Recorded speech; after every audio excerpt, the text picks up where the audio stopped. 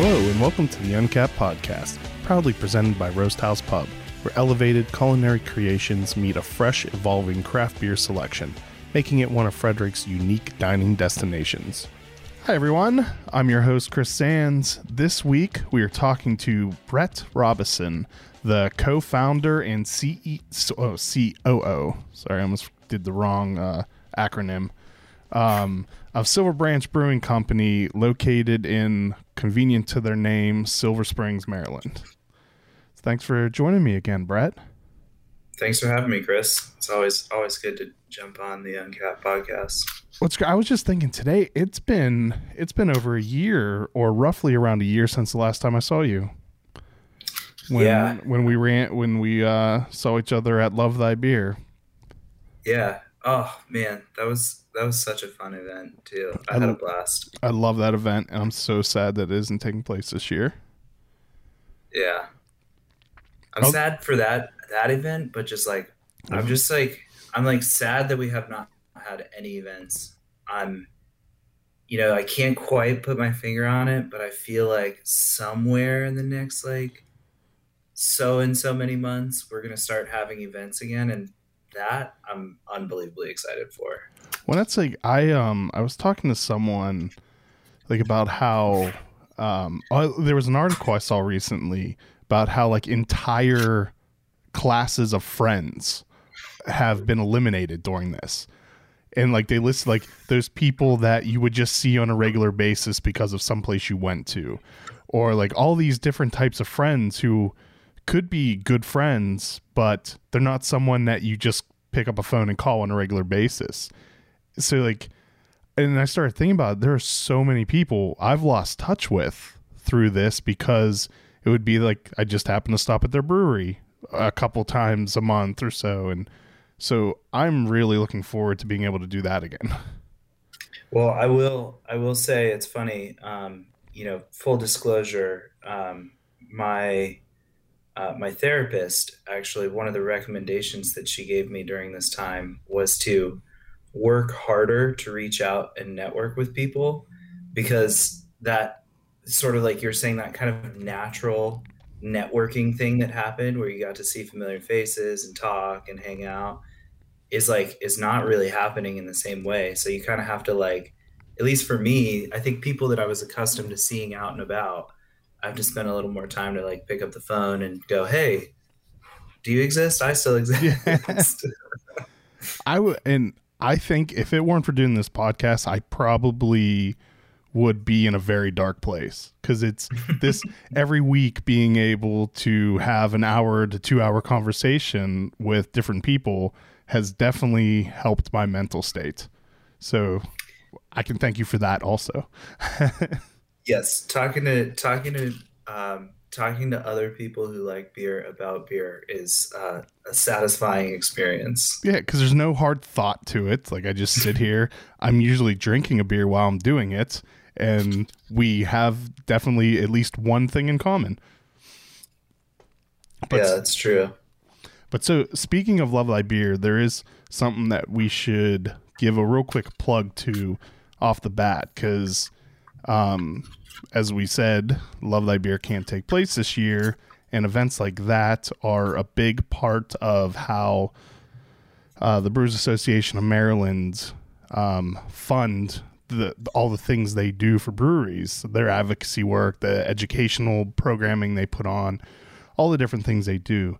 So this year, I teamed up with them, and then also ACS, Brand My Beverage, and two local artists, Brian Baltz and Eddie Grove, who have designed multiple Maryland beer labels. We came up with two glassware designs that will be selling. All of the proceeds, I can't get the second one to go up. All of the proceeds are going to go directly to BAM. And you can pick those up at www.beerme.com/store/BAM. And I'll also put a link in the description of this episode.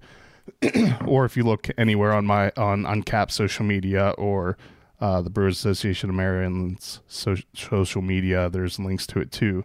If you buy both of them, you get a deal. They're $15 a piece or $25 for both of them. I personally think they're beautiful.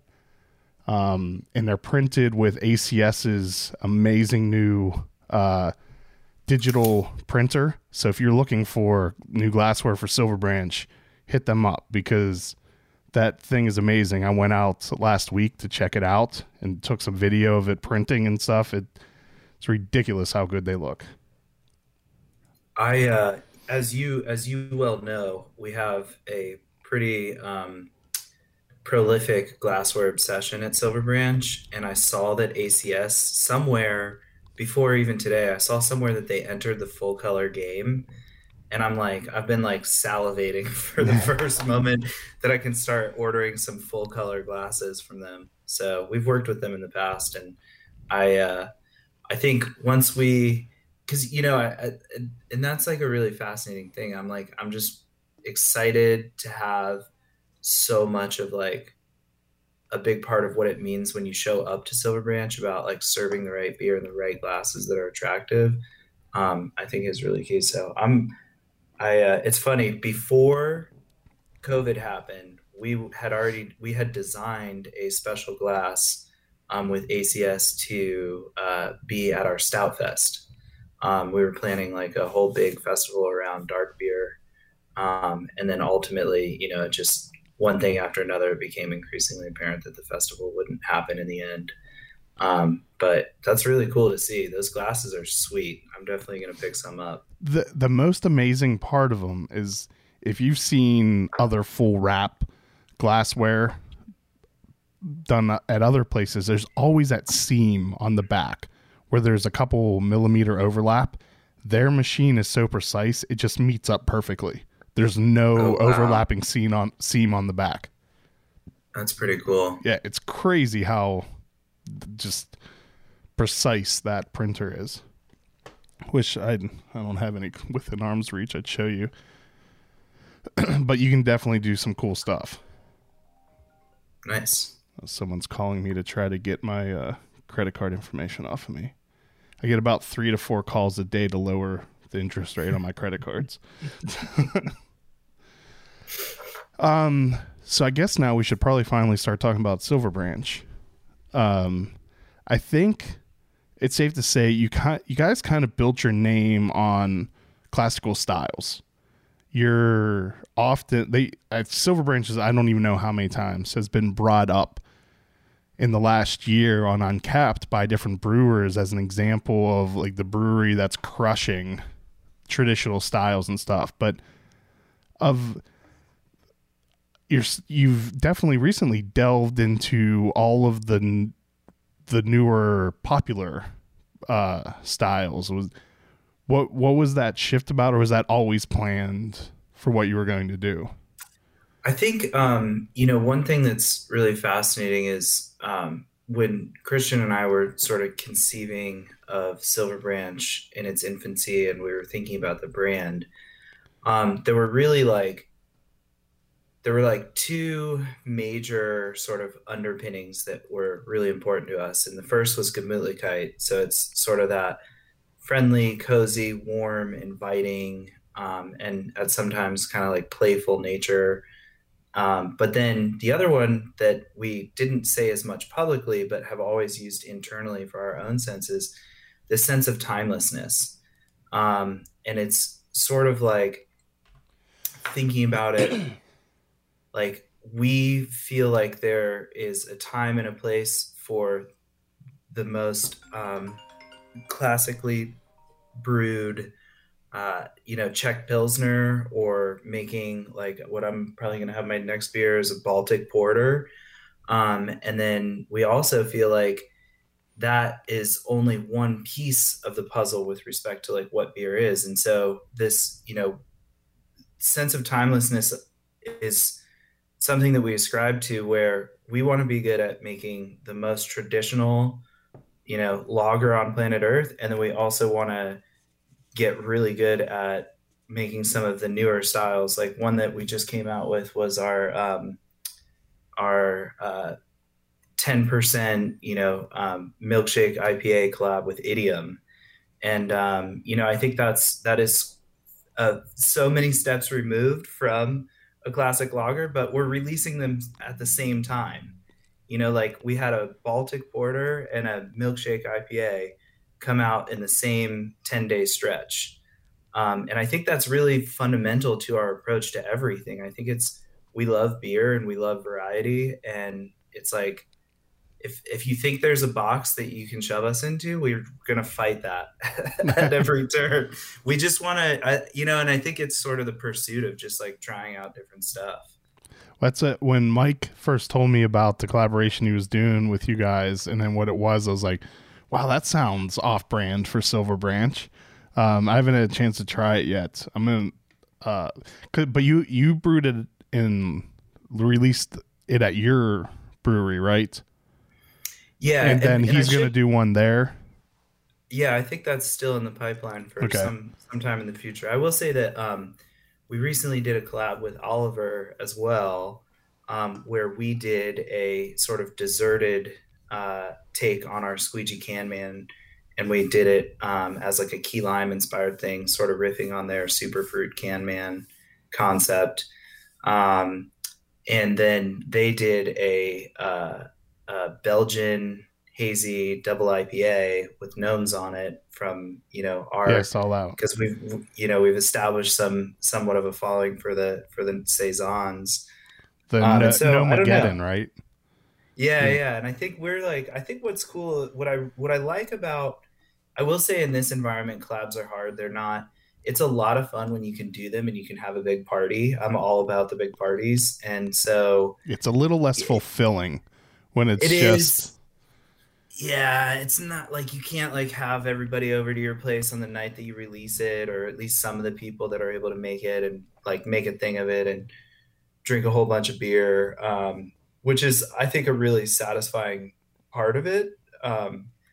So we definitely are not brewing as many collabs today as I think we'd be interested in doing in the future. And it's largely in part because we want to have that really fun, sort of rewarding moment or that kind of end cap when the beer is ready to come out.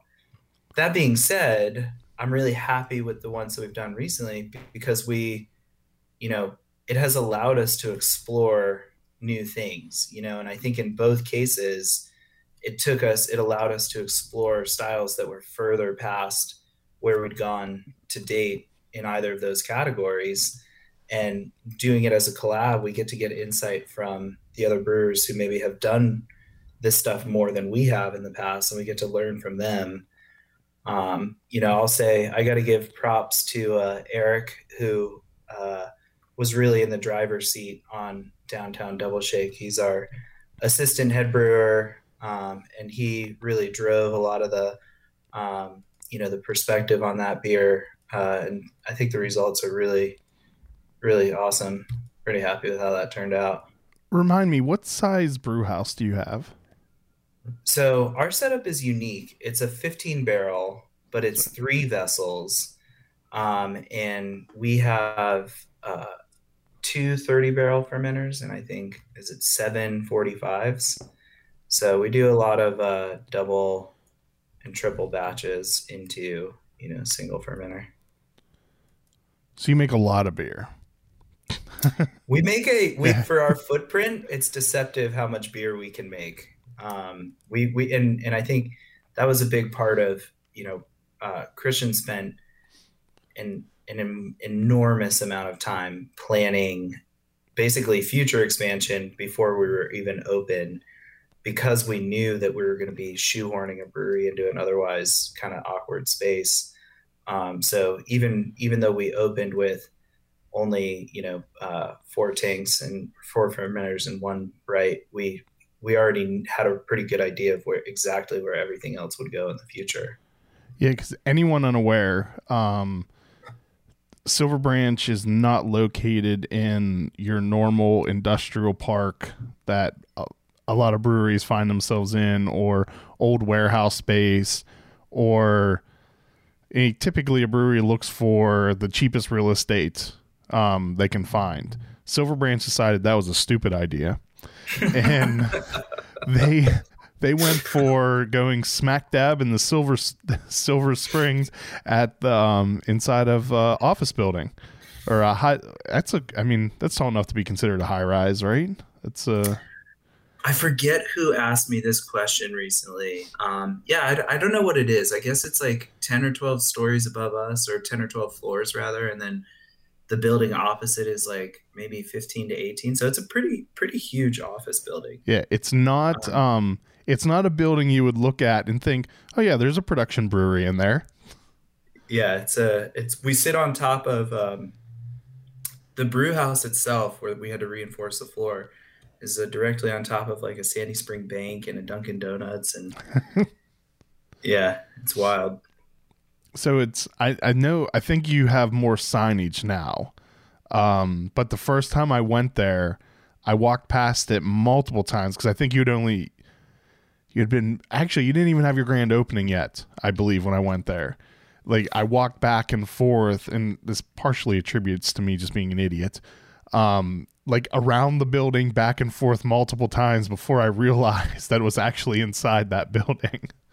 Well, it's a fascinating thing from a real estate kind of land perspective, because it's basically it's pretty much on top of the metro. I mean, you're talking about from our front door to the entrance to the metro in Silver Spring, it's maybe 100 yards. But it's sort of in an awkward space, and I think that's where we benefited, and we were like, okay, it's awkward enough that it would be hard to envision us wanting to open a different kind of business, but opening a brewery right here breweries have just enough gravitational pull to make a space that might not work for like maybe a normal restaurant work really well for a brewery. And I think that's kind of what we were thinking. Well, I think a lot of breweries have proven that people drive to anywhere to visit a brewery. Yes. And if there's ever a second Silver Branch location, it'll be a big concrete box with the tables outside and people will just come drink. And now you have that nice little cluster right in that area to help even make it more of a destination to go to than even just visiting one place. Yeah, I'm it's so funny because I'm such a future thinker myself, and I always get hung up on what things could be, which COVID is the antithesis of that. It's like, what are you going to do right now? Yeah. How are you going to survive for the next 5 hours? Pretty much. I mean, that's the name of the game. But like, I'm still. Oh, wait, I'm sorry. The rules changed. Figure it out again. But I'm still sitting over here dreaming, and I'm like, and once they get that purple line in, and then, I'm like already, I'm like, I need to like keep my sights set on today, but I'm like staring 5 years into the future going like, well, that'll be cool. There'll be a lot of traffic. I wonder if, I'm thinking like, I wonder if people from College Park are going to come to Silver Spring as a going out destination. Because if you look at the kind of the map for like, what the purple line is supposed to be, I could totally see that. Yeah, and there's enough in that downtown area that it could draw people. I think so. You have that theater, plenty of restaurants, breweries. Fillmore, yeah. Oh yeah, I forgot about the Fillmore. But there's I can't remember what's the name of the place, the one theater there. Yeah, it doesn't matter. But let's take a real quick sponsor break, and then we get back. I want to talk about Delusional Optimist 2 a little bit, because this is a great beer. But we will be right back. Uncapped is brought to you by one of Frederick's original Maryland craft beer destinations, located off of Urbana Pike, featuring a warm, inviting atmosphere and knowledgeable staff serving up fresh, locally sourced culinary creations and unique craft beers on tap. Open 7 days a week, our friends at Roast House Pub invite you to enjoy a casual lunch, happy hour specials, delicious dinners, and specialty desserts. Follow them on social media to keep up to date on their monthly beer dinners, Mom's Spaghetti dinner battles, and what beer is being featured for Buck Above Monday. Idiom Brewing Company proudly offers a delicious variety of beers to satisfy the most discerning tastes. Best known for their wide array of IPAs, delicious fruited sours, and robust porters and stouts, Idiom has a simple goal in mind: to bring people from all walks of life together, to enjoy themselves and each other. Whether you're a hophead looking for explosively juicy IPAs, or one of the adventurous few looking to try boozy, sour, or complex flavors, or just looking to enjoy classic styles and seasonal favorites, they'll have a little something for you. Idiom Brewing Company is located in downtown Frederick, just south of the intersection of East Street and East Patrick Street, with ample seating directly on Carroll Creek. So speaking of non-traditional styles, although I guess at this point, can you really consider a hazy IPA non-traditional? Like it's so ubiquitous that like it's not like it's some rare style anymore, and it's been around long enough that it's not new. I think the canon has officially accepted all takes and variants on hazy IPA as a thing for real. But so first, this beer is phenomenal, tastes great. But the can is really cool. I didn't look at it closely until just a little bit ago to notice all the things floating around the person's head. We have the coronavirus, a $sign with a question mark, the hand sanitizer. Guessing that's a delivery truck. Yep. Stock market crashing. So masks. So I'm guessing that this is that you're optimistic that this will go away and life will return. So the whole concept, so in order to understand Delusional Optimist 2, you got to go back to the original Delusional Optimist. And it's become a bit of a it's become a bit of an inside joke where I'm sometimes overly optimistic with respect to how long things take or how much manpower.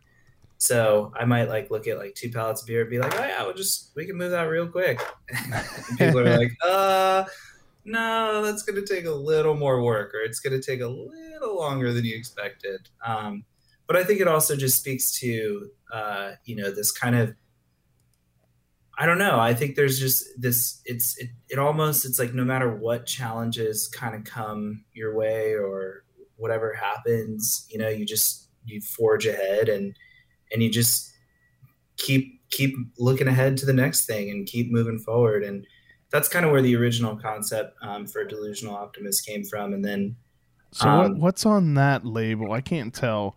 Because I think people aren't very bright, so it's hard to find a picture of it because everyone's checking into Delusional Optimist with Delusional Optimist 2. Oh, wait, there we go. I found it. So it's like newspapers.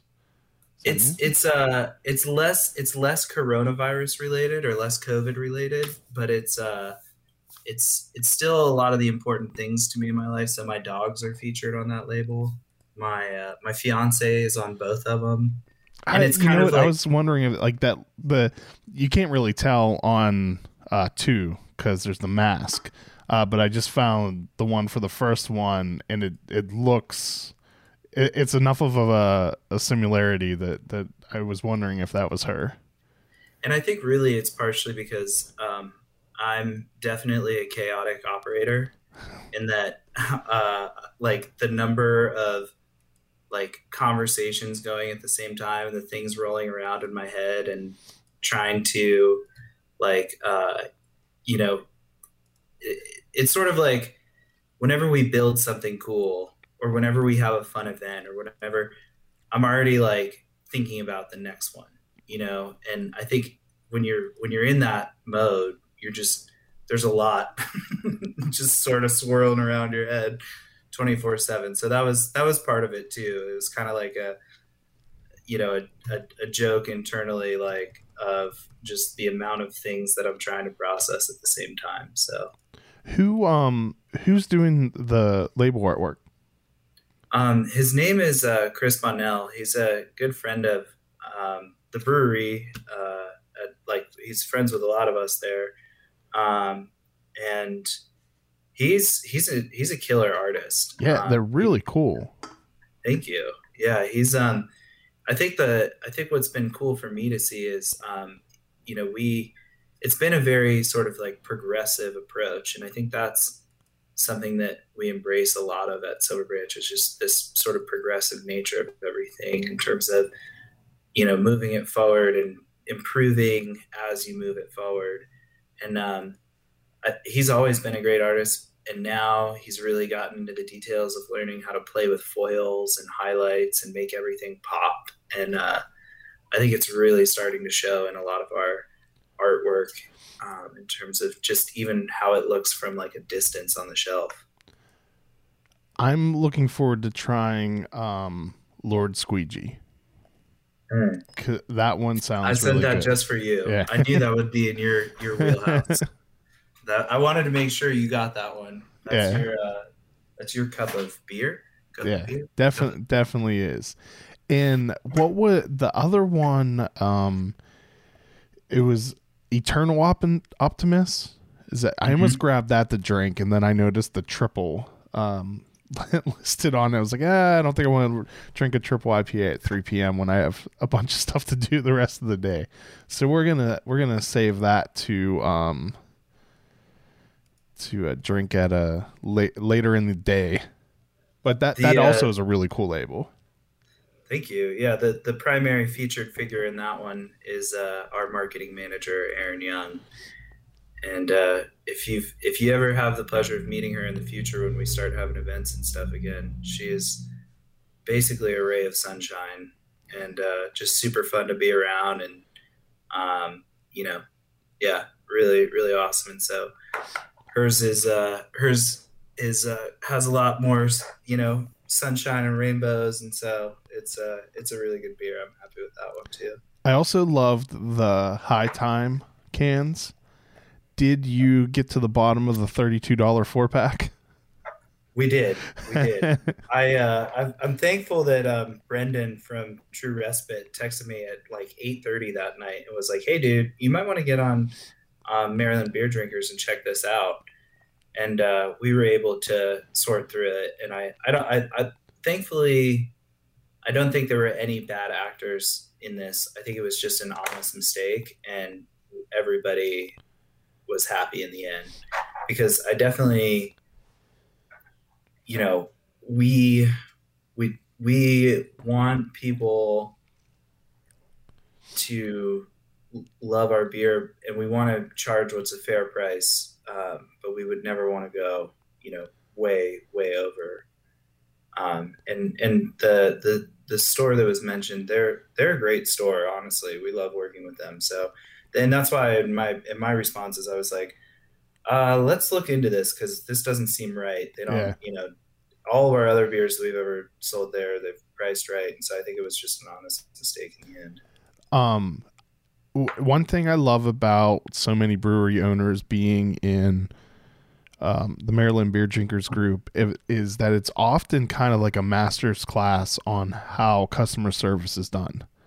There are so many of you all that, like, someone will post something that probably a lot of times an owner just wants to reply with to go F yourself. But then always handle it with such grace and just an example of amazing customer service. It's kind of a nice thing to see all the time.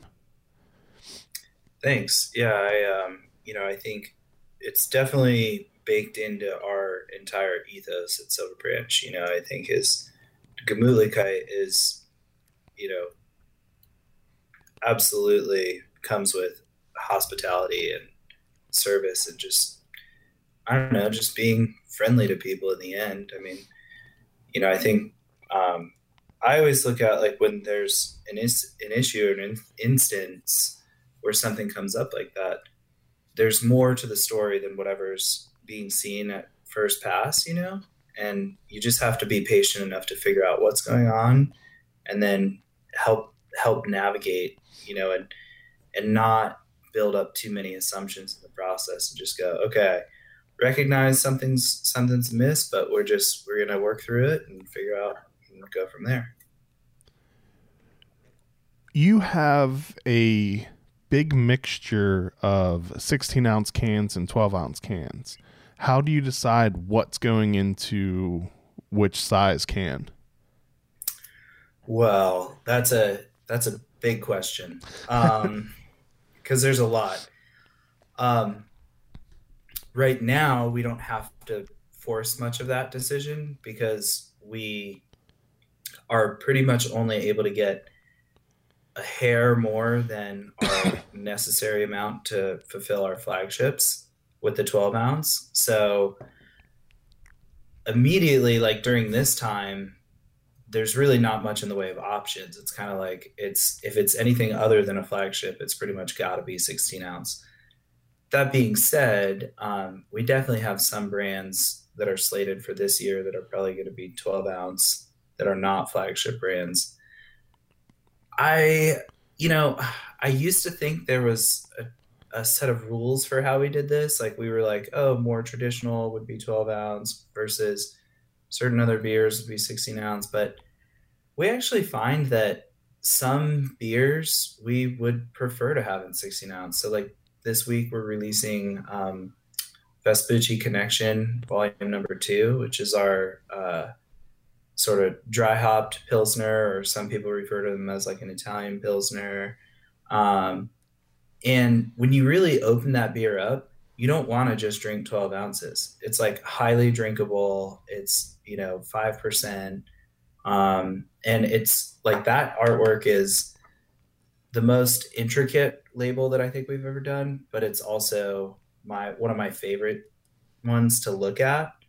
And so I think, a 16 ounce can definitely offers a bigger canvas for whatever it is that you want to say. So there's a rhyme and a reason, but right now there's not, because it's like, okay, if it's not a flagship, it's probably going into a 16 ounce can with rare exception. Just due to size. Just due to like canning shortage problems. I mean, not size, availability is what I meant. Yeah. So I think it's like, and the thing is we're very fortunate to have grown a pretty considerable amount in our wholesale operation this year. And so a lot more of what we spend our time doing, like our head brewer, Chris, spends a lot of time working on the schedule and making sure that we have the things when we need them at the time we need them.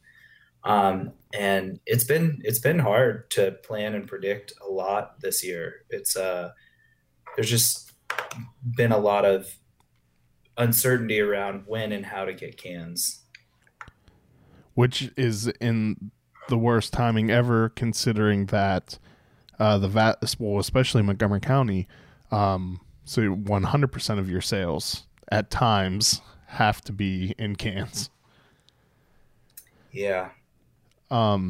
Let's take another real quick sponsor break, and when we get back, there's a couple other beers. I just want the story behind the name and the artwork, because a lot of your beers just have really cool artwork and cool names. So we will be right back. There are many reasons why I have chosen District East for where I purchase beer. I love the flexibility of being able to make a custom 6-pack or take home a crowler from one of the 8 beers on tap. Their friendly and knowledgeable staff do an amazing job at keeping a diverse selection on hand. You can even purchase artwork from the monthly featured artist. District East is located on Northeast Street in Frederick, in the same shopping center as Family Mill and Rockwell Brewery. You can find today's beer lists on the District East Facebook page or at www.districteast.beer. To all you craft breweries, wineries, and distilleries out there, listen up. Atlantic Custom Solutions is the real deal in providing you branded growlers, ceramics, glassware, and accessories like koozies, coasters, and keychains. Their high-definition digital printing, organic ink, and low-fire process ensures your brand is printed in ultra-high definition, giving you a one-up on the competition. We've used Atlantic Custom Solutions for Uncapped branded glassware and couldn't be happier with it. Check them out.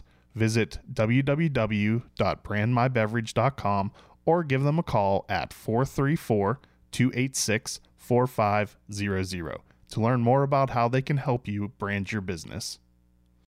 Uncapped is brought to you with support from McClintock Distilling, Maryland's first and only organic certified distillery. They are well known for their award-winning gin and are rapidly growing a name for themselves for their Matchstick Bourbon and Bootjack Rye Whiskey that have both won double gold at international spirits competitions. You can visit them in historic downtown Frederick along Carroll Creek for tours and tastings. Go to mcclintockdistilling.com for more information. Unicycle Vigilante. Super cool looking label. What's the meaning behind that? Who at the brewery rides a unicycle? So there's a regular of ours that is a regular both at Silver Branch and in Astrolab, and his name is Dave, and he is a motorized unicycle enthusiast. Forgive me, Dave, if I'm not naming this contraption properly, but yeah, he's just like literally like one of the nicest human beings I've ever met in my entire life. And there was this story where I guess somebody it actually happened at Astrolab, but somebody had tried to steal a wallet from one of the owners at Astrolab, and he pretty much chased him down and got the wallet back on his unicycle. And so he's sort of in the local Silver Spring lore. He's turned himself into a hero, and he would never seek that kind of acknowledgement, which is exactly why we did it. Because he just was like, another day on the unicycle, and and we were like, he's just been one of those people that really, just being around him makes you feel happier. So we wanted to send him some love and acknowledge that for sure. So that is him on the can as a superhero version of himself. That's awesome. That's a much better story than what I had in my head. I mean, I don't know what I had in my head, but like that's just an amazing story. He is a true unicycle vigilante. Hey, the name fits. The name fits. Oh, how has that story's never been posted, right? Or was it? I forget it's on the side of the can, but I forget. Okay. No, it is. Here it is on Facebook. Yeah, it lists the wallet story, and there's a lot of words, which often when I'm scrolling, I don't like words, and I like the pictures. That's all right. We're gonna start putting QR codes on our cans, so then you can go to videos to just. Are you really doing that? Because that would be amazing. Yeah, we're doing that with. We're gonna do that with our Nitro Chronicle, and we're gonna do that with Quantum Shift, and then depending on how that goes, we'll continue to explore that as a marketing avenue. So basically, like in the next couple weeks, depending on when we get the labels in and the timing of when the beer is set to release, our flagship Chronicle, we basically have officially retired, and then it will be reborn as Nitro Chronicle. And I think we're set to release that in about like 4 to 6 weeks. And so you'll get the can, it'll be a 12-ounce can, but there'll be a QR code. And if you click the QR code, it'll take you to the website, and you'll get to check out a video of us talking about it, pouring it, showing people how hard to shake it. That's really cool. There's a brewery up in Pittsburgh called Grist House that has QR codes on all of their cans, but it just takes you to the webpage for that beer that gives you tasting notes and all the information about it. So it's really cool adding in that video aspect, taking you to it, especially for lazy people like me who don't want to read. Well, and we were kind of thinking about, we were like, okay, we don't want to like, we want somebody to arrive at a piece of information that we term it like sort of like rich content, where it's like immersive. So there will be text and there'll be imagery on the page, but the first thing that you're going to get hit with is this video of us describing exactly what it is. So I'm pretty excited. I mean, uh, as an aside, I'm clearly I'm a big believer in QR codes finally having their moment in a way that they definitely had some struggles to get over, I but think now they. I think early on people tried too hard to make them happen when it didn't make sense. And I think now, like, it's going to be a struggle to get them adopted because so many people wrote them off, myself included, because the way they were being used, the having to have a special app and everything, made them useless. Like 5 years ago is probably when like there was the big push to try to make them a thing. And all I kept thinking was like, stop trying to make this a thing. They're stupid. Just give me the URL. I'll type it in. Because most places were just like 5-6 years ago, a QR code on a Silver Branch can would literally just have taken you to silverbranch.com. Mm-hmm. But now, like with, I don't know how Android phones are, but at least with an iPhone, all you have to do is open the camera app and it recognizes QR codes and takes you to wherever it's going to go to. So the full ecosystem is there for it to actually work. So it makes sense to use them now, especially taking you to stuff like that. So that's awesome. I think the two things that changed the game for QR codes that have made them applicable for a wider set of marketing purposes now were the combination of the fact that the technology supports you just hover over it with your camera open and it serves you the link, no special app. That's a big piece. Yeah. I think the other big piece is I will be so curious to see how restaurants, breweries, and other businesses handle menus moving forward. Well, so many places now, that's how it is. I've been to like Hysteria. That's how they have their beer menus now. It's taped to the corner of each. I think you can even order through it. It's taped to the corner of each table, and you scan that, and it brings up their menu. There's a couple other restaurants I know that are doing that too. And I think what's interesting from my perspective is like, okay, it's convenient for the operator. Like if you want to change a menu item digitally, you just change it and it's set. You don't have to print 50 more menus. And if you're out of it, you just cross it off now and not having to, I would like this special. Sorry, we don't have any left. Right. But I think for the end user, it's like if it were only serving the operator, then I'm not sure that it would be worth it. But for the customer, like they're getting served, I think, a richer, more immersive menu experience, because now if you click the QR code on the table at Silver Branch and you go to look at beers, you're going to see labels and the description of the beer. Yeah. And it's a lot easier to let a beer nerd get not, one sentence's worth. I can put the full paragraph of the story behind the beer and they're able to go through it, in a way that you just can't accomplish with a physical menu. So I'll be curious to see where this goes. We haven't decided internally what our long-term plan is, but I think I wouldn't be surprised if you see a lot of definitely breweries and a handful of restaurants say, maybe we don't need menus. I really wish I knew how to code mobile apps, because today, for some reason, like I just had in my head the thought process of how to make a Untapped that doesn't suck, and adding this type of functionality in would be perfect. Like where if the QR code opened this fictional app and they just let you, like the brewery enters all that information in, like actually brings up the prices and the menu and everything. You could just order it through the app and it goes back into your point of sale system. But alas, I'm not smart enough to do that. I think what's cool about,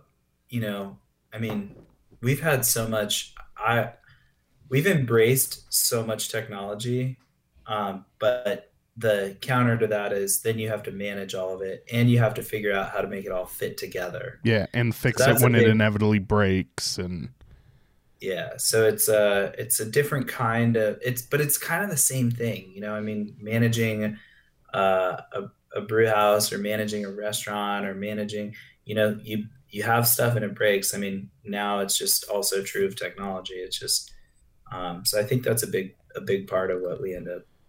'Cause Um, your life before Silver Branch, it was hospitality and the restaurant industry, right? yes, and my life before that was like, you know, algorithmic equities and options trading. So I Oh, actually that's have a right. tech background, as it was applied to finance. Did you buy GameStop? No, actually, we don't have enough bandwidth in this conversation for me to go into it, but I'm I'm a big advocate and believer in small business for a variety of reasons. One of which is, um, you know, in the case of Silver Branch, I have the ability to impact my own outcome even in the middle of a pandemic, and Yeah. also it's there's there's a lot there. It's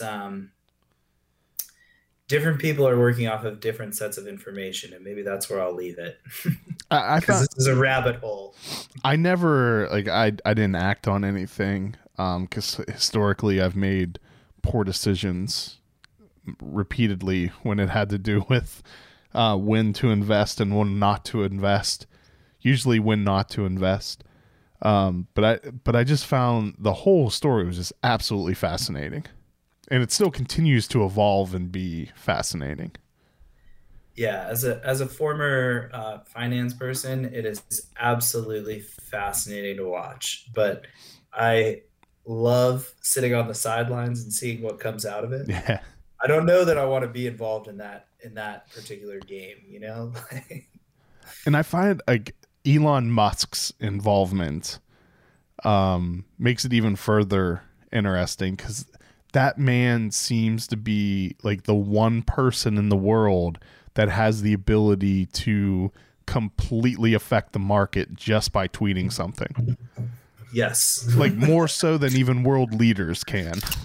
Yes. Yeah. Well, I mean, it's probably, you know, it's not that hard to understand why. I mean, his own personal success. Yeah. Um, but yeah. And I think he's probably like in at least in the Reddit sphere kind of almost looked at as one of them. Like he kind of had like he has that personality. He's like he's almost one of the guys. Well, of course, there's always some envy amongst fellow geeks for the geek that made it, right? Yeah. You know, there's envy and support at the same time. So I do think he's well liked amongst. I don't even remember how we got down this rabbit hole that I took us into. I don't either. Um Take us down so, another rabbit hole, yeah. a beer rabbit hole this time. So the last time I talked to you, a lot of your focus with the company was the tap room. How on a personal level, how has the last year changed your focus? Oh, so for me personally, you know, I think I always held, even before we opened Silver Branch, this belief that I would take on whatever role was most important in that moment in time and forever work to pass those responsibilities and find the next role to take on. And I think having had that mindset before all of this has really helped us as a company. And I think it's safe to say, you know, my business partner, Christian, takes a very similar approach where, you know, we go where it makes the most sense to do whatever is necessary. And so we had some great people in the tap room, like our general manager, Melinda, and our assistant tap room manager, Sophie. Like they're both excellent at what they do. Honestly, it's at the point where everybody will be happier and people will get their beer quicker if they're managing more so than if I was. You know, I would just gum up the system at this point and ask dumb questions. But Yeah, I mean, I think when this all started happening, there were sort of two split tracks, and it was wholesale operations and then e-commerce. And our sales manager Courtney has done a great job by herself, and then we also embrace working with Craft Coalition all over this state of Maryland, including Montgomery County. And her combined with them has really not only grown it, but they're pretty much running that side of the business with just a little bit of insight from me. And so lately, it feels like a lot of what I've been focused on is like the website and e-commerce and sort of the logistics of Coming up with operation. cool ideas for QR codes. Yes. I come up with the QR codes. Christian creates the creative content, and now we have a team of brewers to come up with recipes and stuff.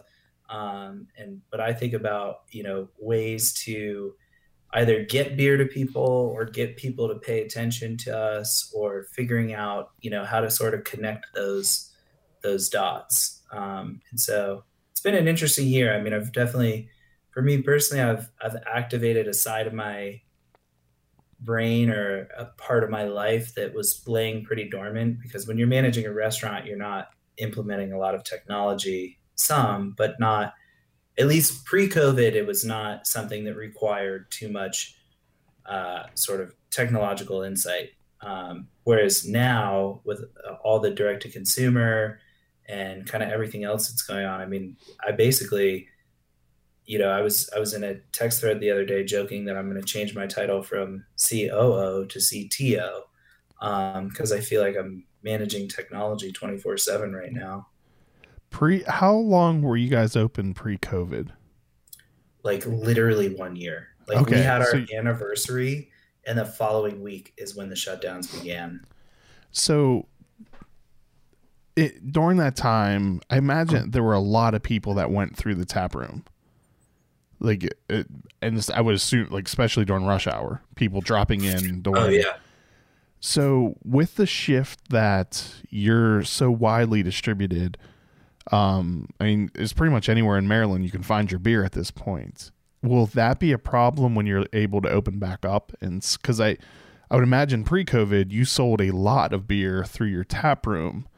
So is that going to make it where your beer is harder to get through the rest of the state, or do you have free capacity now where you would just be able to brew more to keep up with distributing and fill back in with tap room, or will you have to kind of pull back on the distribution side? You're asking the big questions now. Well, it's something that I've thought a lot about, because there's a lot of breweries that you could not get outside of the brewery, but are pretty readily available now on shelves. So like that's a big wonder in my mind, that like when tap rooms reopen, what's it going to be like when you go to the store to buy beer? I don't know. I cannot speak for anybody else. Yeah, obviously. I know that thankfully for us, we had designed our brewery to have a theoretical limit of about 7,000 barrels. Now, in reality, it might be closer to somewhere between 5 and 6, and that's yet to be seen for us. Pre-COVID, our first 12 months of operation, I think we made just over 2,000. If the trends continue, we basically doubled. So we're making about 4,000 on an annual basis. I think that as we continue to grow in wholesale and the tap room comes back online and draft becomes a thing again, I definitely feel like we're going to bump up against terminal capacity, which is like the full extent of what we can produce, sometime in the next 12 to 18 months. And what we do then will be, an interesting thing to look at from a variety of angles. But we're not inclined to want to shift away or give up lines of business that we've established now. And also, I've watched enough. I'm a big sort of student of history and kind of studying what others have done before. And, we are already trying to take into account these types of things into our forecasting so that we don't have a situation um, where our demand outstrips our supply by a significant amount. But it is, it'll be interesting to see what happens. I think given how much we've grown and how much we continue to plan to grow, thankfully we built out enough space and we have enough tank space to go as far as we can with this current location. So we'll just have to see what happens when we get there. I think what I'm excited about is we've managed to sort of make money in other ways, and that has kept our business rolling forward. I feel like when the tap room comes back online and we can start doing events, then I really feel like we're in a position to grow a lot. So I think the next 6 to 9 months are going to be really indicative of what's possible for Silver Branch in the future. So I just need to wait, and I'm a big believer in numbers, and not just me, but as a company, we focus on this a lot with our entire management team. So I think in 6 to 9 months, we'll have a much better sense of how and which way we're going to approach these kinds of problems. Because I would imagine like another thing that plays into it too is what is going to happen at the stores. Is that going to shrink back as people can go back to the breweries? Or, I mean, I know there's still a lot of thought that fear has been so ingrained in people's thoughts that there are still going to be a lot of people who aren't going to be comfortable with going and sitting in a restaurant, a bar, or a brewery for quite some time. So they'll still be buying cans to go. And yeah, and I think I'm expecting that, like in our online business, for example, I expect there's going to be potentially 50, even 60% shrink from where we are right now to where we go to when more people are going out, more people are having experiences with beer in person. But I don't believe it's going to go away. And I think it's similar for retailers. I think maybe their sales, because they had across the board, retail had a banner year last year. So I think you'll see a drop off, but I don't think it will be so significant. I think in some ways, I think breweries as a whole, regardless of where they fit into distribution models, tap rooms, whatever, I think the tap rooms have an even better chance to become even more of a significant pillar in their community. And I think that's exactly what's going to happen for us in the spring and summer. Is the number of new faces that I saw during the fall last year, like people that I have never seen before, was so much higher to any other time. And I think breweries are not any longer, or I like to think they're not any longer, just places for people who really geek out about beer, but they're actually increasingly just awesome community gathering spots, and I think that for breweries is only going to go up. But I still think a lot of people are going to buy beer at their local store. I think people are still going to, if they got accustomed to ordering online, I think they're still going to do that. I think it's going to be, everybody's going to mix it up. I think there's going to be a lot of, I think when it comes to like identifying consumers, we like to create neat little boxes, but I think consumers are much trickier than that. And I think beer drinkers are much trickier than that. I think it's safe to assume that the same person who might come to Silver Branch and have a beer one weekend might say, "Hey, I'm going to have a barbecue the next," and order online or go to the retailer and pick up a 6-pack there. And I don't think it's an either or. I think it's some mix of everything. And I think the name of the game for us and everybody else is just sort of being there, having as many ways as possible for people to reach you, to reach your brewery, and get to have your beer. In the past year, the big guys took a really big hit in sales, right? If I remember correctly, like several large brands were down year over year this past year. Which scale of large are we talking about? Are we talking about the mega large? Yeah, like Anheuser, Anheuser-Busch, Coors. I think that had, and again, I'm not a professional in this. This is just me regurgitating what I've seen. I think some of that has to do with tap sales, like draft sales, and also seltzer. I think seltzer in grocery stores are a big factor for the really big breweries in a way that they are, but are not for smaller breweries. And I think the rise of seltzer, I saw something like last year, it was like, more than double-digit growth. And I think that eats into a similar market share as like some of your like big mass-produced brands. I was just thinking, because so many craft breweries sold more beer than ever last year. So it's either everyone is drinking way more than usual, which, I think there is some truth to that, or someone's losing.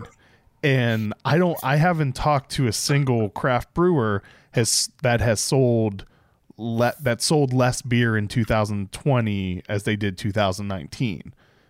So I was thinking it had to have been just the big guys are who lost. Chris, you talk to the best craft brewers. That's why. Well, yeah, that's true. I haven't talked to any of the ones that are struggling, and so maybe I have a skewed perspective of how people are doing. There's probably someone listening to me right now, just cursing me with the struggles that they're going through right now. I don't know. I'm not quite sure what could be causing that. I think, beer as a segment, craft or not craft, has relative to other alcohol, it's been pretty flat for many years now. But thankfully, I still see for us, as a craft brewery, tons of growth potential within that space. Well, there's so many ways now to make a beverage that a beer drinker doesn't like. And you have your fruited sours that aren't beer. So you're the average person that doesn't like beer could potentially like a fruited sour. Have you guys started making seltzers at all, or you're not interested in that? No, I think, we've definitely talked about it internally, and we've definitely explored that possibility. We've talked about cocktails, but I think our focus has and always will be beer, and as long as we're barely keeping up with our own demand, and even from a forecasted perspective, it's hard to justify doing something like that. Yeah. When and I think and that is the question for us over time is, when we get to a certain size, because we're all over the state of Maryland, but we're still 100% self-distributed. So we don't have a distributor anywhere. So the two major areas where you won't see us are the most, sort of northwestern tip that's effectively in West Virginia. And then the Eastern Shore, you probably won't see Silver Branch because logistically it's hard for us to, figure out a way to get trucks to go there. But yeah, I It's don't not know. a convenient place to drive to. No, no, it's weird going to the Eastern Shore as much as I want to have our beer there. Once you're there, you're kind of landlocked. And so, I think we've had such success in our home market and places like Baltimore and Frederick and Howard County and working with the Craft Coalition that, I'm not convinced that we won't be able to fulfill all of our demand just between the areas that we do go in, Maryland and DC. And I think that's not a bad place to be for a little while. So you've mentioned growth and expanding and a couple times. Do you have a size in your head that you want Silver Branch to grow to, or is your goal to just keep growing and growing and growing? My goal is to grow as much as I can convince everybody else to go with me. So I don't know. It's hard to say. I think I've it's been really stressful, but I've had a blast coming up with all these new lines of business, if I'm being honest.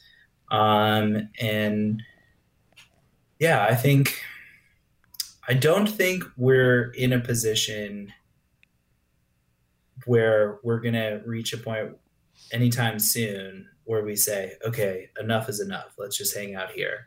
I think, growth can be seen from two different perspectives as well. Because there's something to be said about actual growth, and then there's something to be said about getting to a point and then being able to look inward and make everything a little bit better and make everything,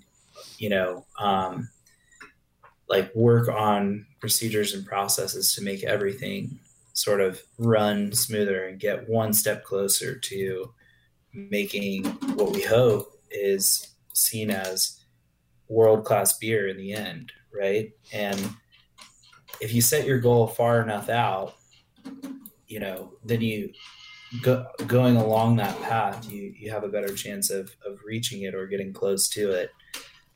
So I don't know. I don't think there's any end in sight for us. I think it's just the ways in which we choose to do it will be the thing that we figure out near term. Who is the guy on the Eternal Optimist can? So the Eternal Optimist can is Aaron. That's our marketing manager. Well, no, there's a guy up in the clouds. Oh, that's her fiance. Okay. Or no, sorry, husband. Her husband Ryan. So he's actually a good friend of mine, and I married them at Silver Branch. Nice. Are you a minister in the Universal Life Church? I am. Yeah. So. I am a minister. That is true. That's funny. Yeah. That growth and thing is something I've talked to a couple places recently, and some people have said there's a point where they know they can reach that's kind of where they want to stay, that they don't want to get any bigger than that point, because they'll reach at that level, they can live comfortable lives, and growing larger would pose problems. So that's where that question was coming from. Yeah, I think COVID demonstrated to me how uncomfortable I get when things feel even remotely stagnant or stayed. So I have probably the opposite problem. So you just want to keep going. I'm good at building new stuff. I'm okay at maintaining existing stuff. There's other people who are much better at it than I am. So yeah, I don't know where we go with this. I will say this. I am so freaking excited on so many levels to be able to do what I felt we did so well that has just not even been a part of our business for the last year, which is to throw killer events of all kinds. Some of them are cultural and tied to the roots of some of these more classical styles of beer. Some of them are more food centric. And, I think one event that we didn't get to do last year that I'm hopeful um, there's enough capability given the current circumstances. I really, really want to have a giant barbecue festival and with a route beer. Um, but we feel the best time of year to do that would be like August. Yeah. And this year we're hopeful, cautiously, that we could do something like that, but we're not sure. We'll just have to wait and see what comes out. Yeah, like planning that far out is so impossible to. Well, right now it is. Like it, sure. like there is that glimmer of hope that at that point, like enough people will be vaccinated. Hopefully, enough has been done that can kind of ease back into having that type of thing. But there's still like just, if anything, we've learned for sure is that uncertainty is a certain. Yeah. I think, it's funny though. I feel like that's always true. I feel like there's random punctuated moments in life where it's seemingly more obvious to us. But I feel like uncertainty is sort of ever present.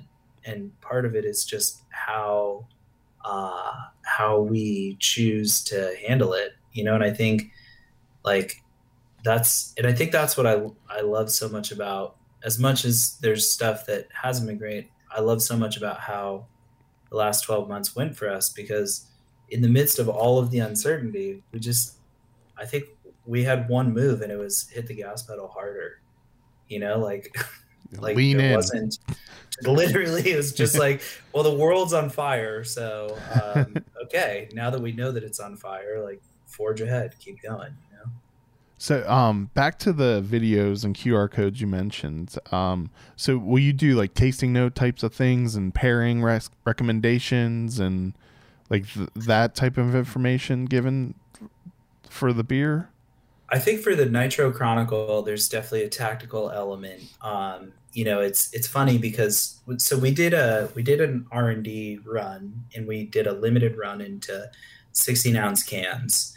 And it was mostly so that we could have it be separate from our existing flagship, and also give ourselves a chance to learn, sort of the brewing technology associated with packaging nitro, making sure we're not making exploding cans, making always sure a good goal. Yes, making sure. Well, and also making sure that we like the character of the beer, because there's a perception before you go into it that, hey, this beer could potentially work well on nitro, but you could also end up with a product that, for one reason or another, doesn't. And I think so. We did that, and what we learned was that a lot of the nitro products that are out there say in kind of smaller letters, or like a description of instructions, and it's like harder to see. And so ours is like black and red, and on the side of the can it's like shake hard, step 1, pour, step 2 is pour hard, step 3 is experience completely cut, and it's huge. Like you cannot miss it. We're like, and we don't want people to, it's not like gently rotate this. We want people to like, no, like, hey, grab this can, get a good do everything you've ever been taught not to do. Yeah. Well, it's funny, and this is part of the reason that we're going to this, but I had Nitro Chronicle sitting in my fridge at home, and I was so happy with how that beer turned out. Just being that beer on nitro just works. And then we also had coffee. I had Coffee Chronicle in my fridge, and I had I'd been drinking Nitro Chronicle pretty much like every night for a couple nights in a row. And then I went to go grab a coffee, and I was sitting on my couch, and I shook it real hard, and I like looked at it, and I was like, oh my God, that would have been so bad. Because if I remember correct, you're a Cicerone, right? Yes. Which that's the second level, right? Oh, 3. Wow, you're the I don't know if this is true anymore, but at least at the time, there was me and one other dude who his name is Mike Reinitz. He works at Premium in DC, but I think he works for actually the national group, and got into the Cicerone program a while ago. I think that's accurate because the last time I looked, there aren't many like what's the second level? Certified. There aren't many certified in Maryland either. So anytime I want to do any kind of content where I need a Cicerone, you can be my go-to.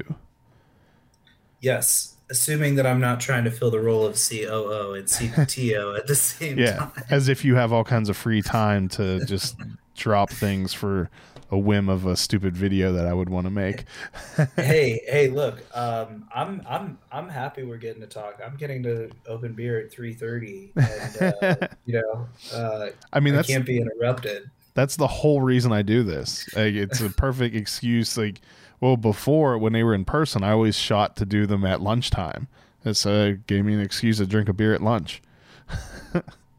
So, What are you drinking? Right now, I'm drinking. I gotta go the Train to Midnight, which is our Baltic border. Nice. So yeah, I'm pretty happy with this. I mean, I think what's fascinating is I personally love lager, and have always loved lagers, and I think the eminent drinkability that comes with a lager is just it suits me so unbelievably well, and I've had a blast with making everything that we make, but a lot of these classic and I think what's interesting too is I think if I'm gonna go on a bit of a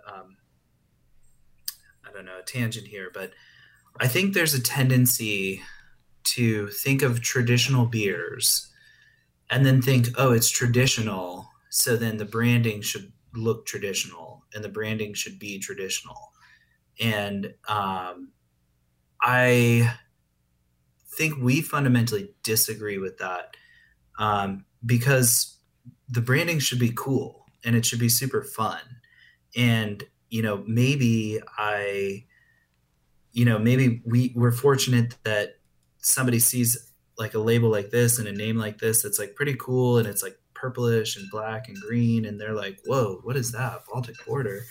And then they give it a shot.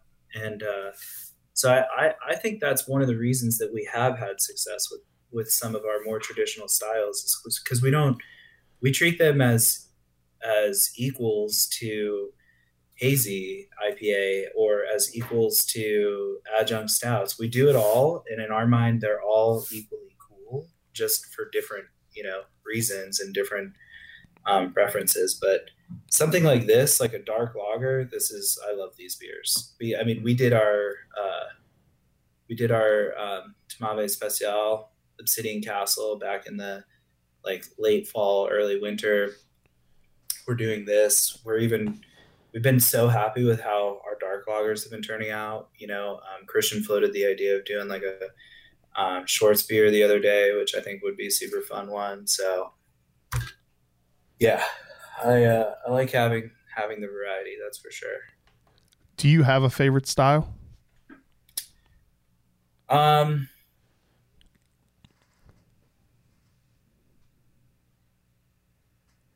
really love Pilsner, and actually Saison. So I think like the two beers that we have, well, one is a family of beers, all the gnome beers. I'm so happy that we've gone that direction, and we were very fortunate to win an award this year at GABF. We got a gold for the Beyond the Gnome World Saison. I forgot about that. Congratulations! I do remember seeing that now. Yeah, that's not a small feat. That's a pretty big deal. Yeah, on a big congrats to the entire brewing team.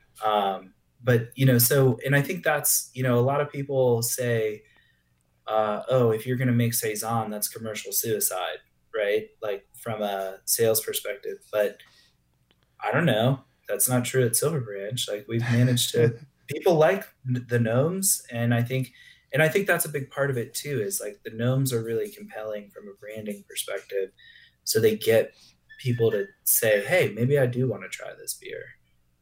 So I don't know. I think Saisons have been always a favorite of mine, and Pilsners like Vespucci Connection both the first one and the one that we're getting ready to release, are stylistically so different than our flagship Pilsner, which is Glass Castle, because that's a much sort of like richer, fuller bodied, Czech Pilsner, and Vespucci is much more sort of light and dry hopped. And I don't know, I've been really, at the end of the day, like for me, those are going to be my favorite beers because I can drink the most of them, and I love drinking beer. Like that's it. So like, it's like I love tasting other stuff too. Don't get me wrong, like, but I can, like if you just want to sit down and have several beers while watching a game or just sitting around talking with friends, a Pilsner is one you want to grab because you're not going to be downing a 6-pack of fruited sours or hazy IPAs unless you want to consume a week's worth of calories. And your stomach's also going to be very upset with you. But but that is the one thing with the sours is you can definitely get the kind of the heartburn going after a while. But a well-made Pilsner just goes down easy, and there's next to no ill effects. Yeah. I mean, that's where my and I think what's interesting about that is I think it can be perceived as like, oh, well, that's I don't want to say boring, but like, oh, that's not that exciting. But I sort of see it. I see it as like finding that sort of like that spectacular character of an amazing Pilsner that is so nuanced. It's almost like you can't even exactly describe what makes it so good, but it's that ultimately satisfying feeling that you have afterwards where you're like, it's just like amazing pasta, right? It's just like pasta, so simple. Yeah. But if you like, if and I'm just talking about the pasta itself, not even the sauce that you go with it. But if you get a good, like, handmade pasta, you're like, wow, like the texture, it's like getting down to these like levels of granularity of like very tiny differences are making it. But I like how you put that, like where it is very hard to verbalize and quantify why it's better or why it tastes so good. And like, at least for me, it would always just like, I don't know, it tastes really good, it's better.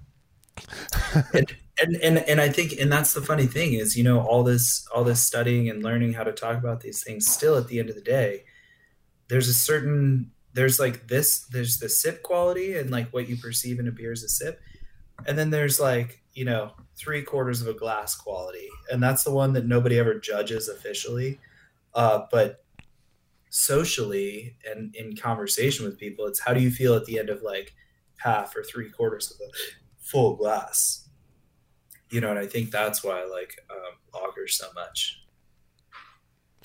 So a lot of your cans have people on them or people's faces. How do I get my face onto a Silver Branch can since that is what I'm known for getting people to do? That's your thing. Yeah. I'll you know what? I'll send it up the poll to the higher ups. Oh wait. I don't know. We'll see. Maybe we're in the throes of summer and we're at like peak sour season. Maybe we can work out a Squeegee Can Man cameo or something. I would be down for that.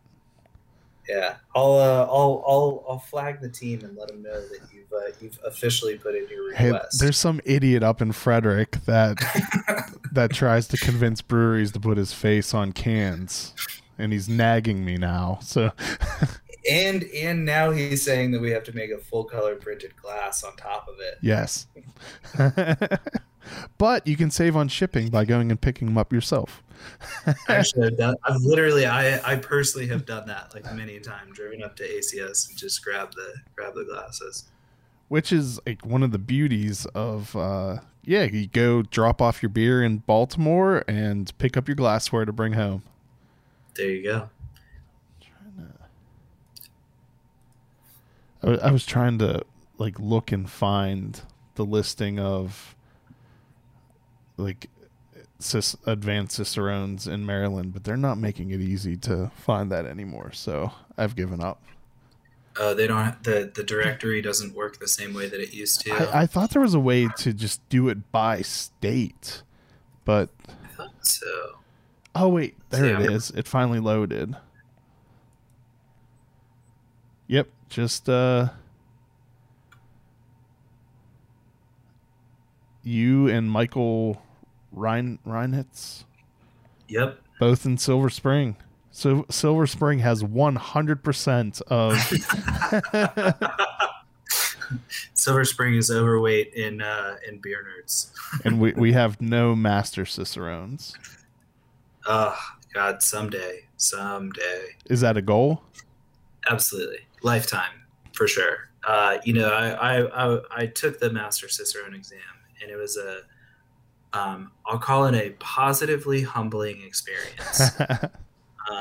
In just terms of the breadth of knowledge that you have to have, and the know-how, and just familiarity with just so many different facets of the beer industry. And I look forward to doing that one day.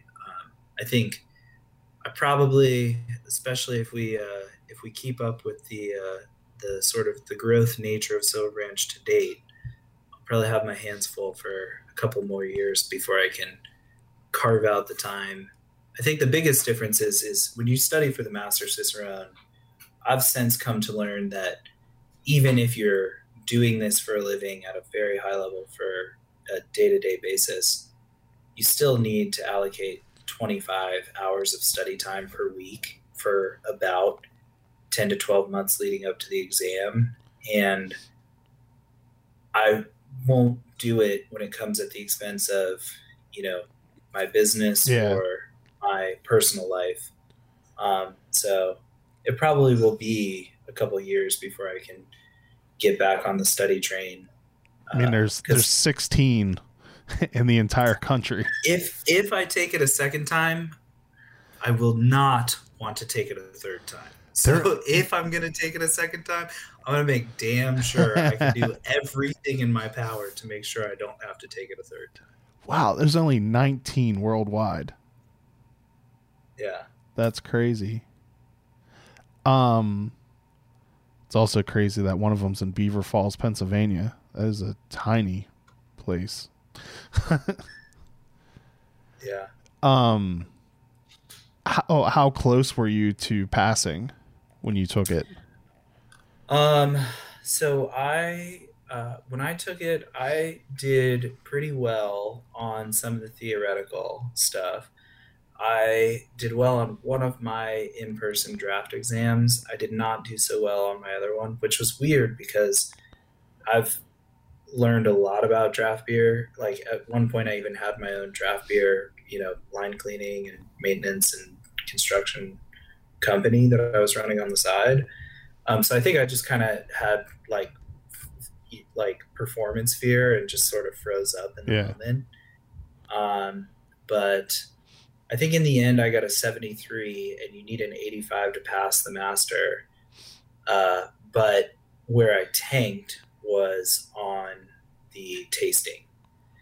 And a big part of it is you have to be really incredible at identifying off flavors. So you have to blindly pick out. You can't just say like, ooh, this tastes off. You have to go, oh, this tastes off. And I'm perceiving like name that compound specifically. Like diacetyl or DM, whatever that other off flavor is. DMS. Yeah, there it is.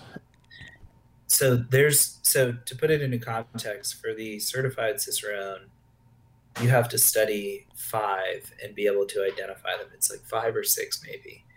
When you go to the advanced level, you're working with a set of 14 to 16 that you need to be able to identify blindly. When you go to the master level, there are it's somewhere between like 24 or 30 off flavors that you have to be able to pick out in sub perception level. That was going to be my standards.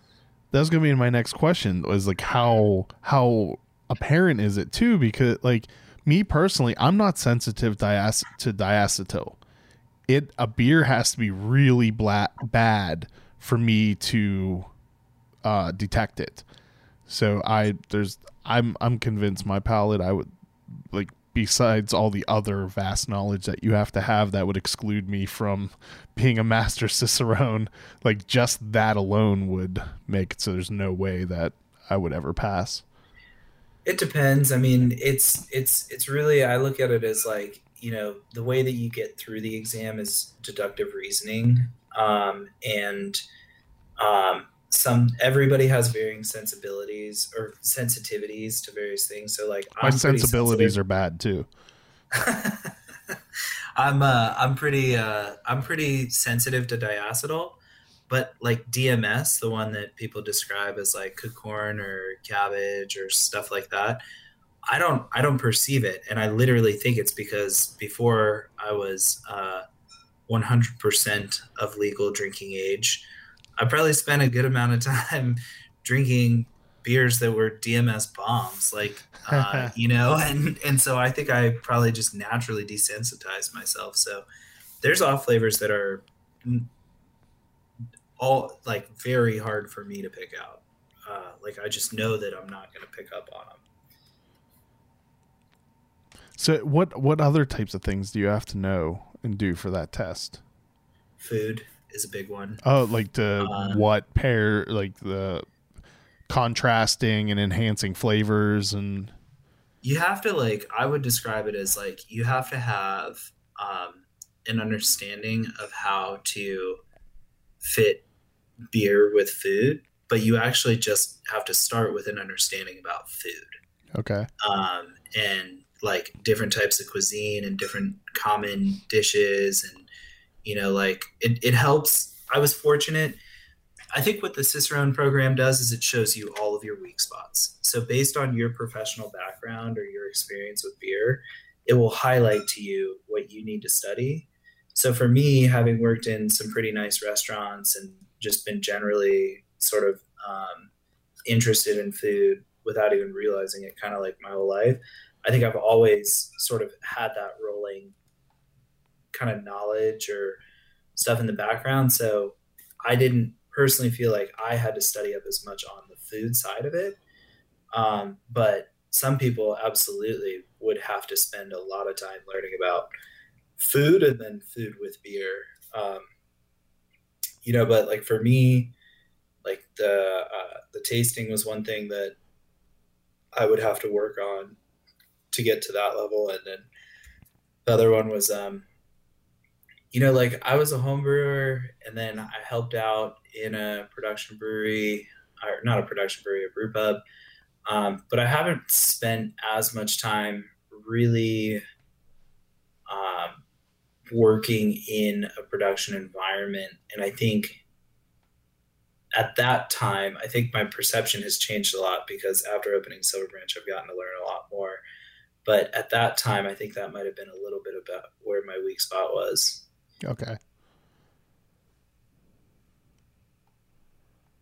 Well, I wish you the best of luck, because it would be cool to say that I know a master Cicerone. Someday. We gotta see how like the next couple of years go. I'm not gonna sign myself up for that anytime soon. I now that I know what it takes, I also know that I'm not going to like set myself up for failure. Yeah. And I think your thought process of focusing on Silver Branch over a piece of paper that really would do nothing for you in your ownership of Silver Branch probably is the better decision of where to focus your time and energy. Yeah. I think, and I think going for something like the Master Cicerone, I think certainly, sure, there's some, commercial benefit to some extent, but when you have been fortunate, I feel so incredibly lucky to have been able to open Silver Branch, that, the reason that I'm doing it, if I ever did it, would be for myself. It would be for me to just say, this is something I wanted to do and I did it. I don't know how much there's like to be gained from it. Someone told me you're also super into coffee. Is that accurate? Oh yeah, yeah.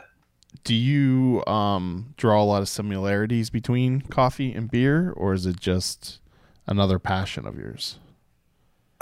Yeah, so actually I think so I'm a big believer that learning about one type of beverage actually informs a lot about other beverages, because then you start understanding. I would say it like with coffee. I think the two that I lead with are probably beer and then coffee, and then immediately behind it it's like cocktails and liquor, and then sort of the one that I know the least about is wine. But I love all four of them as just general beverage categories. As I But just yeah, got done telling the people from the Maryland Wine Association that I had in this week's episode, I don't care about wine. It's mainly just like I've never really had any interest in drinking it, so it wasn't like I probably just haven't found the types of wine that I like.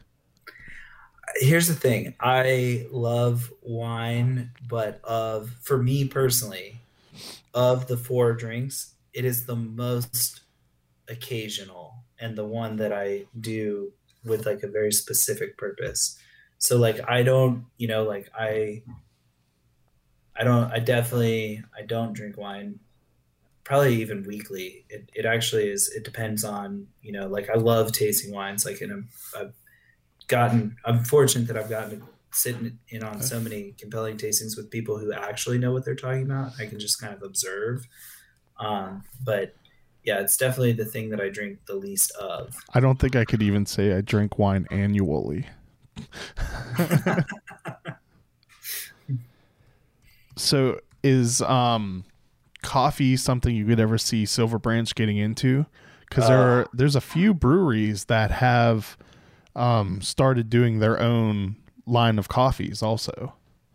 So we, yeah, if there were anything, I think the most, it, if there were, so we had actually created a coffee shop within Silver Branch pre-COVID, and we called it Black and Silver Coffee Company. Oh, nice. And I don't know how I missed that. Well, it was very under the radar because we were Okay. testing it. And then I think we actually really started it in earnest at the end of 2019. So we didn't even have enough time to really breathe any life into it. And then COVID happened, and we were like, with no office tenants above us and none of that stuff, it didn't make sense for us to foray into the coffee business at that time. It was sort of scrap that, retool. But actually, this is what I started this is Coffee Chronicle. This is what I started the call with, and then we recently did vanilla latte. But Nice. yeah, I think I have one of those, right? I believe so. Yeah. Yeah. I have the coffee itch for sure. Like, I would love it if we could start with opening up for coffee service in the morning when it makes sense. I don't know when that is. I'd love to go back to that. And yeah, Christian and I have definitely talked about the possibility of a coffee roastery at some point in the future of the Silver Branch universe. But, we'll no promises, just pipe dreams for now. What are your thoughts on flavored coffees? So like there's a few popular brands of coffee beans that have somewhat outlandish sometimes. Like I'm assuming they're just using extracts or something to soak them in or something. Different flavors. What are your thoughts on those? Green Mountain Hazelnut is absolutely one of my favorites. So specifically, I'm thinking like Bones, because Bones makes the outlandish flavors. Yeah. Do you like that type of stuff, or do you think that is a bastardization of coffee? I want you to recognize something. I'm the guy that will go through great lengths to make myself a pour over at home that is like, aged to a certain date. Like literally, I'm tracking how many days after roast the coffee is to determine how much to actually grind and put into this cup of pour over. Jeez. But I'm the same guy that will go to Starbucks and get like a nitro cold brew with the dark chocolate almond foam. Yeah. You know, Have you had the I'm everywhere. Yeah. Like, Have you had the Irish cream one? I have not. The Irish cream cold that brew cold foam is good.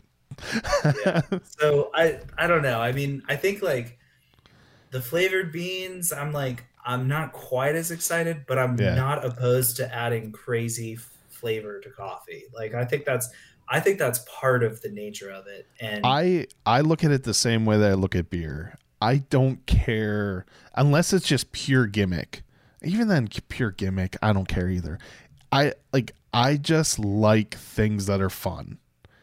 And yeah. and if you throw in a cool looking stupid label, I'm gonna fall for it even more. Yeah, I mean, wow, it's funny because I didn't even realize how intense the coffee itch was until this conversation. I But love coffee. I've often said if gun to my head, pick one beverage that you give up on, coffee or beer, it would be easy for me to give up beer. Like one, like I'm addicted to coffee, but I'm not I'm not addicted to beer. So that weighs into it also. But I start every day with multiple shots of espresso. Oh, yeah. And see, that's the thing too, though. There's like, in my mind, there's like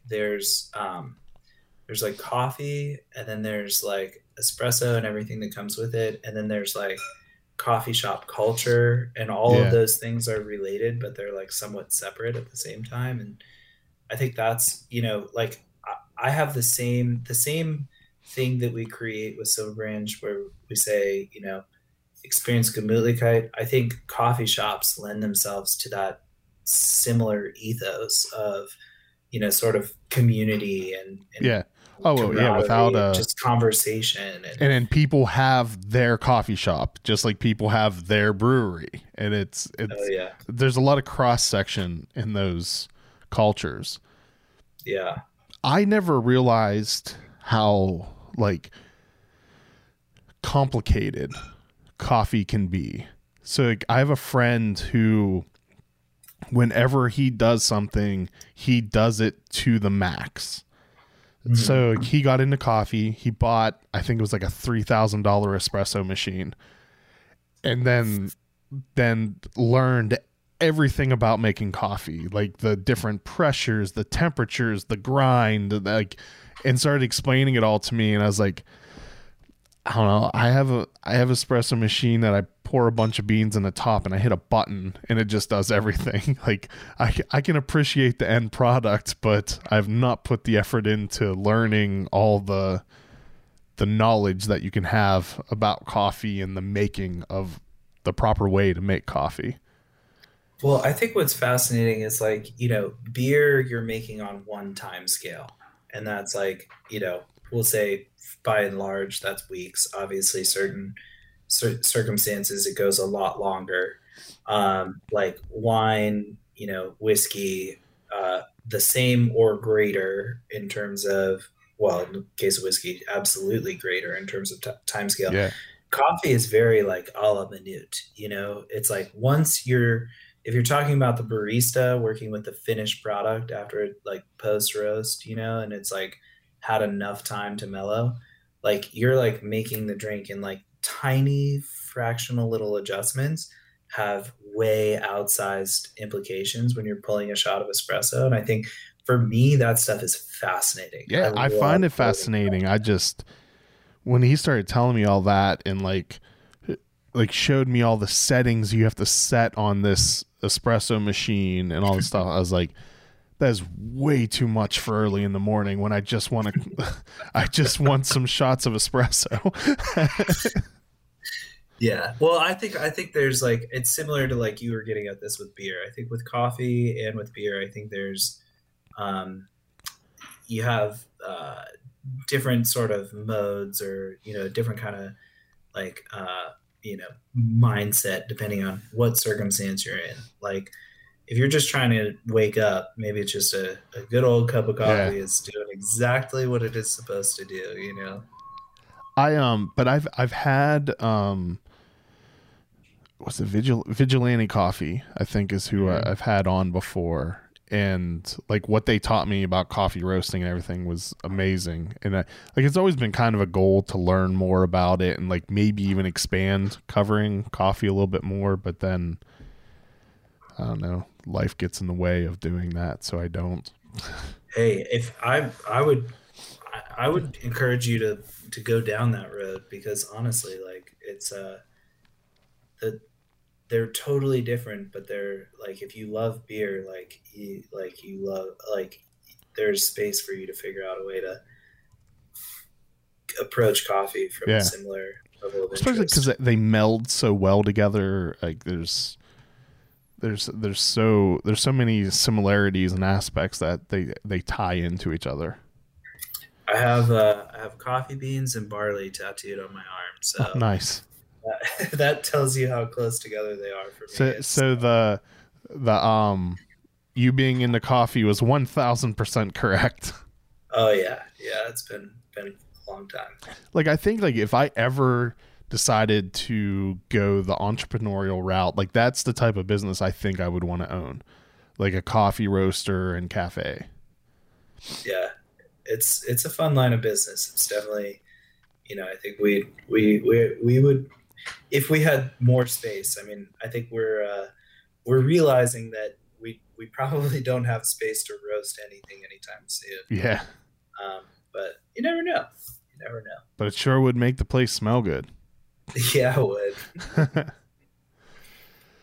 All right, Brett, I am starting to get text messages from my wife about when I'm going to be done, because I'm supposed to cook dinner tonight, and I'm guessing my kids are currently complaining about being hungry.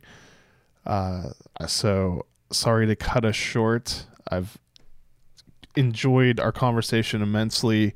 I love your beer, and I look forward to you putting my face on a can. All right. Thanks, Chris. I appreciate it.